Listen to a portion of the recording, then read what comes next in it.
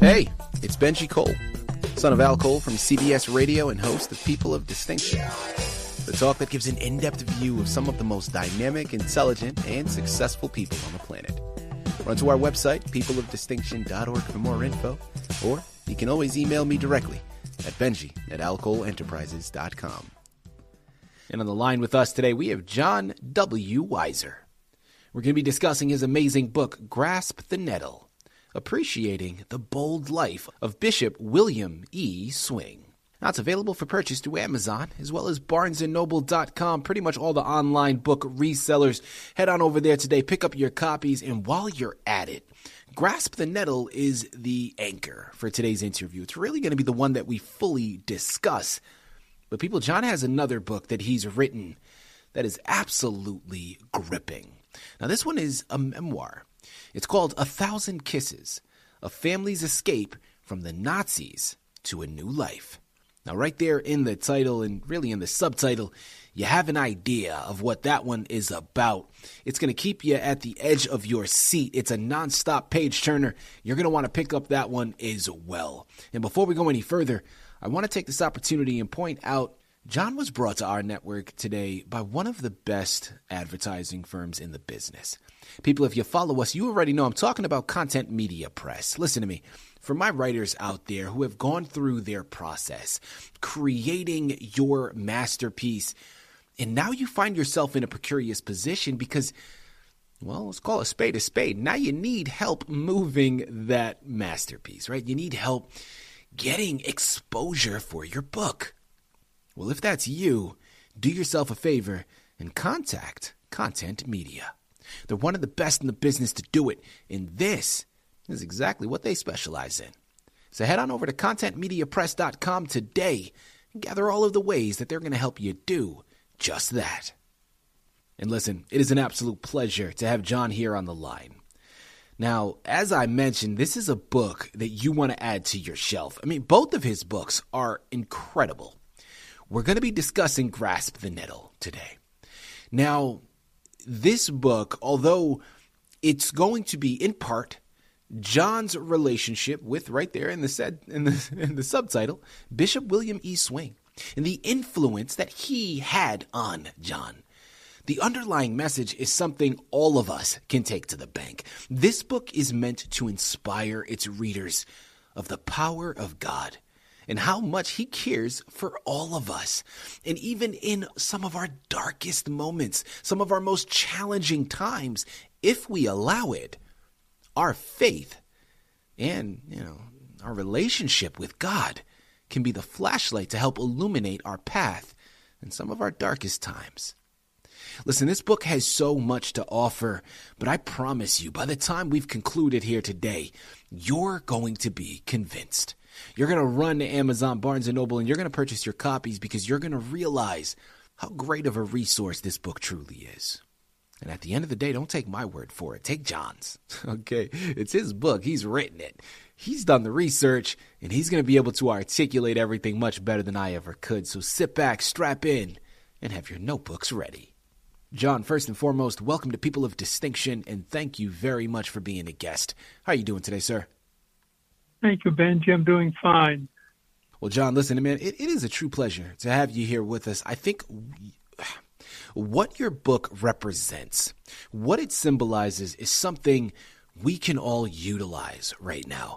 John, I don't think I'm going too far out of the realm of possibility here by saying there is a lot of division in the world right now.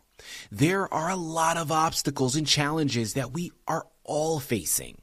And of course, those challenges vary based upon the individual. But one thing that is certain, John, is we're all feeling it. So to have a book of this magnitude that represents so much, it truly is something that can inspire and help illuminate the dark days ahead. So thank you for writing the book, and thank you even more for being a guest here to discuss it. Before we go into the words on those pages, though, start off by telling us a little bit more about yourself and your background. As my memoir indicates, I'm a refugee from Nazi Germany. Mm-hmm.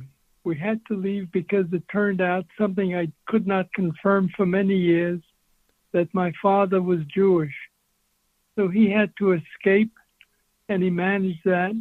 And then my mother, who was a Catholic and could have stayed in Austria, decided she'd rather be with her husband and take her children with her.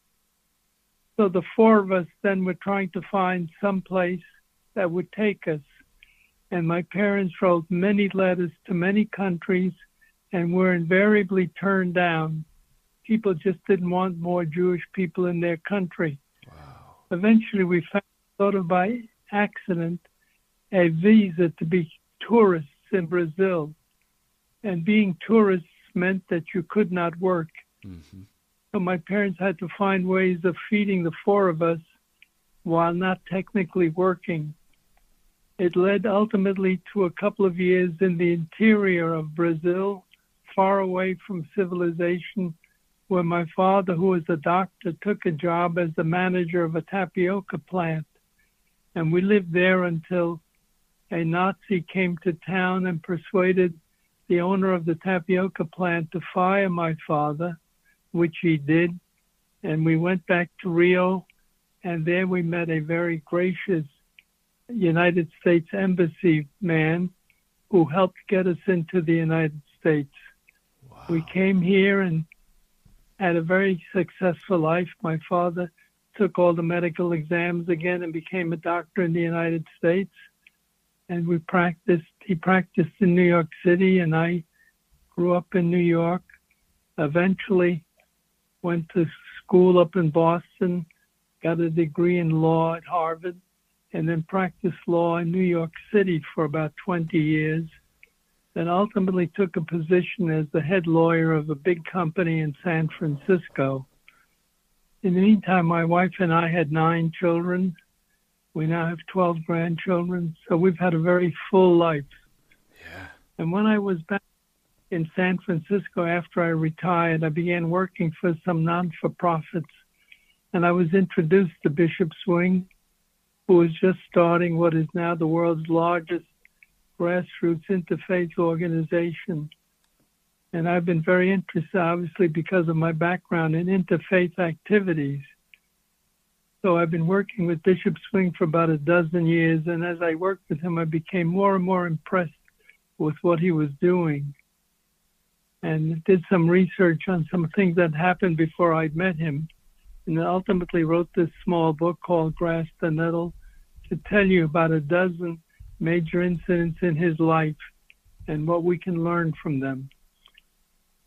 I actually wrote it for my children and grandchildren because I was having a 90th birthday party and Bishop Swing was going to come. And then COVID came and his wife had difficulty with her lungs and he decided it was too much of a risk to come to the party. So I decided I better write a book about him to tell my children and grandchildren what a tremendous guy he was. So that's the origin of the book.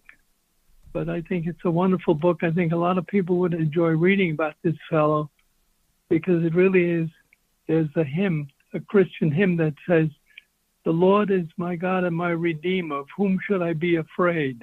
Mm-hmm. And that's really sort of a quote that fits Bishop Swing. He's not afraid of lots of challenges that scare the rest of us, but he just plunges in and he does it. So it's, I think, a gripping story of a really remarkable man. With an opening like that, I mean, I think we're all convinced, right? I mean, what a plug, people. This, if this is how we're beginning, imagine what you're going to be embarking upon when you pick up the book and you surf through it, right? And you journey through those pages. John, follow-up question here for you. I love your title, Grasp the Nettle. I mean, there's something about it that is very intriguing and just stops you in your tracks. And it really just, it draws you in. And I think that's what you want, right? As an author writing a book, you want to catch people and stop them in their tracks and really make it appealing for them to come in. Now, here's the thing, John. As I'm trying to piece it together, grasp the nettle. See, when I think of nettle, I think of the plant, right? It has sometimes some stinging qualities and things. So now I'm trying to put it together here. Talk to us about that title and why you chose it to be the representation for your book, John. Well, because as you say, many nettles have stingers. Mm-hmm. And if you grab them the wrong way, you get stung. But if you know how to grasp it, you can grasp it and not get stung and pull it out. So that was the idea, that if you're not afraid and you do it correctly, you can succeed, whereas otherwise you would get stung and get hurt. There you have it. There you have it. People, I'm telling you, Amazon, Barnes & Noble are where you gotta go. Grasp the Nettle is the title you have to pick up. While you're at it, check out his other book, 1,000 Kisses, A Family's Escape from the Nazis to a New Life, by John W. Weiser. John, follow-up question here. I want to go into inspiration next. It's clear to see after your opening introduction, and you talked about the influence that Bishop Swing had on you. I understand why this was a book that you wanted to comprise. I get that. But here's the thing, John, It's very easily could have stayed as a book on your shelf. I mean, your background is in law, so I'm sure there's a lot of writing that comes with that, but not necessarily creative writing. Talk to us about why you felt compelled or inspired to take it a step further, write this book, and then put it out for the masses. So to go back a little further, as I was raising my family, I realized that my children knew very little about my family's background, and I really wanted to tell them something about that. And so I went to a series of night classes on creative writing, and I did that for about 4 or 5 years. I did a lot of writing when I was a lawyer, but it was a different kind of writing. It's not the kind of creative writing that captures your attention. So I did the classes for a number of years, and I sat down to write 1,000 Kisses to give my children and grandchildren a background and a history of the family, which otherwise would be lost when I died.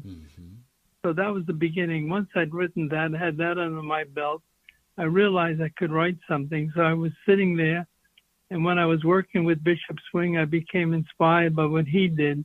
And again, I wanted my children and grandchildren to know the story.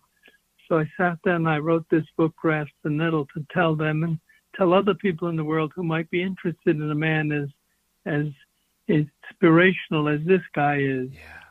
You know, John, curiosity here for myself with this next one, but what would you say was a highlight for you?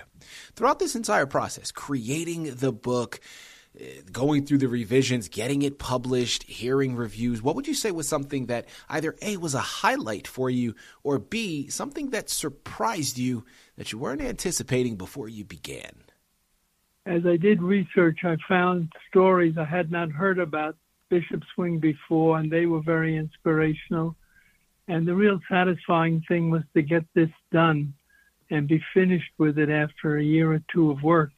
So it's always great to finally put the last period at the end and say, here, I'm finished with this now. Let's share it with other people. Yeah. Well, you know, listen, I chuckle lightly, John, because as an artist, I mean, listen, we've all been there, right? I mean, it's one of those things where it's so hard to come to a completion, right? Because there's always more that can be done. And as someone that is an artist, himself, I'm in a different medium. I'm a filmmaker and an actor, and I can tell you, John, it always seems to be right after I complete a project, I get all of these other ideas about different things that I could have done, right? Or pieces that I could have added, and then it just makes me want to go back and do more. But at a certain point, you got to wash your hands of it, and you got to say, I'm finished. I'm done. I love that. John, thank you very much for clarifying. And listen, as we start to switch gears here, as I mentioned, I'm an artist myself, and I love to utilize my platform to pay it forward to other artists out there listening in. In this instance, John, we're going to focus on the writers here. You are someone that has been through the process, so you have a lot of wisdom to share. Well, John, my next question here is I want to go into vulnerability. Because any artist, I don't care the medium that you're in, you're going to be able to relate to this. But John, how do you maintain confidence in your writing abilities and face the fears of vulnerability that comes with putting your book out to the world, right? Because once you publish it, once you release it to the world, you now are leaving yourself potentially susceptible to some criticisms. Well, how do you maintain confidence in your writing abilities in order to do that, John? There's nothing like the old saying, keep your seat in the chair. is you've got to keep working at it. Yeah. And you may have to redo it multiple times, but the work is the answer. And the easiest thing to do is to just say, well, I'm busy today, I'll do something else. But it doesn't get written that way. The only way it gets written is for you to put your seat in a chair and keep writing, and rewriting as necessary, and revising and changing things around to make them better. But that's also the satisfaction that when you can see an improvement in what you're doing, and you tell the story in a better way. I'm working on another book now, and it's again one of those things where I get distracted. I'm busy with a lot of other things, but it's very easy to stay busy with the other things and never write. But you've got to overcome that and make the decision that you are going to write and sit down and do it. John, what you just said spoke volumes, because it's something that surpasses the borders of creativity. Yes, it's specific to writers in this instance, but the notions that the foundation that you're talking about here is something that can be applied to anybody. I don't care what background you're in. You can be in banking and utilize what you just said, because really what you're talking about is perseverance, right? You're talking about this at the end of the day, just rolling up your sleeves and getting to work. And sometimes that's hard to do, right? Fear can be very demoralizing. It can freeze you in your tracks at moments. But you have to have the bravery and the courage to just do it. And understanding that when you do it, sometimes criticism, when it's constructive, and I want to highly emphasize that word constructive, can actually be beneficial, right? You're sharpening your tools, right? You're becoming a more polished individual or artist in this instance. And that's why your words were so powerful there, John. Thank you very much for that. And listen, as we close out, I wanted to leave in a little bit of extra time because I think your memoir is beyond compelling. It's something that a lot of us have heard about through history books, right?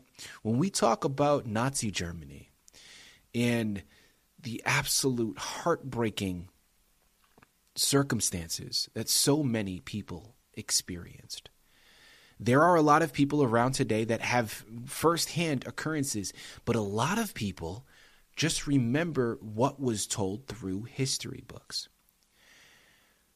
It's rare that we get somebody here in our network that has a direct experience as compelling as yours. So, John, I want to give you this opportunity. Your other book, your memoir, is called, again, 1,000 Kisses, A Family's Escape from the Nazis to a New Life.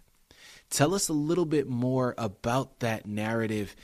And I know you said that you wrote it so your children can understand who you were, who your family was. But talk to us a little bit more about the narrative and why you think it is such a compelling book, not only for your family, but the public at large.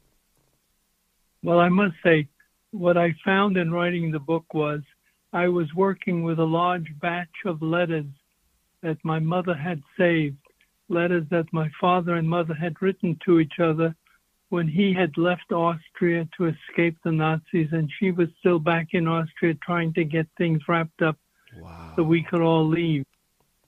And the title of the book comes from the ending of letters that my father would write to my mother. And almost always signed those letters, "I'm sending you 1,000 kisses." That's incredible. That's incredible. What I found, I was writing the book to give my children a lot of background on the family. And what I found really as I was writing the book is that I was uncovering the love stories of my parents. Yeah. It was very deeply moving to finish that story for me. You know, John, there's something about what you just said. Again, the story itself, as we've already acknowledged and recognized, the circumstances that the Jewish community faced in Nazi Germany and really under the Nazi regime is something that is absolutely heartbreaking and a catastrophe that we hope never happens again in the history of humanity. to see through all of that trauma in just that title, 1,000 Kisses. And you're talking about you're sifting through these letters and you're experiencing the love that your parents shared for one another. There is something so beautiful about that, so pure about that.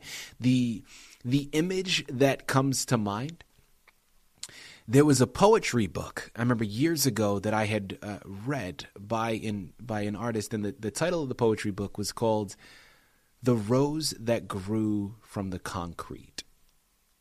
And I always loved the poetry in that book is fantastic. It's written by Tupac Shakur for a lot of my listening audience members, if you want to reference it. And it was a wonderful poetry book. But the imagery with that particular poem was beautiful, right? Because it showcases this pure, beautiful, and just majestic flower that grew through such difficult circumstances. And it reminds me of this love story that you're talking about with your parents, where through all of these what would appear to be insurmountable odds, their love still remained strong. Their connection still remained, and the foundation of that connection was really, probably in a lot of ways, what helped each of them get through such difficult circumstances. That's absolutely incredible. That's incredible. John, listen, man, you are the truest embodiment of a person of distinction. I could sit here and I could talk to you for hours, man. I love this conversation and what we're discussing. People, you know what you got to do, okay? We're done here today. I'll keep talking to John, but I'm going to talk to him off the air. You all know where you got to go. Amazon and Barnes & Noble. I said it before. I'll say it again. Pick up your copy of Grasp the Nettle, Appreciating the Bold Life of Bishop William E. Swing. While you're at it, check out his other book, 1,000 Kisses, A Family's Escape from the Nazis to a New Life. And check back in frequently because, as John already stated, there is another book he is currently working on that'll be released very shortly, and you're going to want to take advantage of that one as well. Head on over there today and get lost in all of it. John, this has been a true pleasure, an absolute delight. Thank you once again for being a guest on People of Distinction. It was certainly my pleasure, Benji. Thank you very much. It was a wonderful interview. I enjoyed it.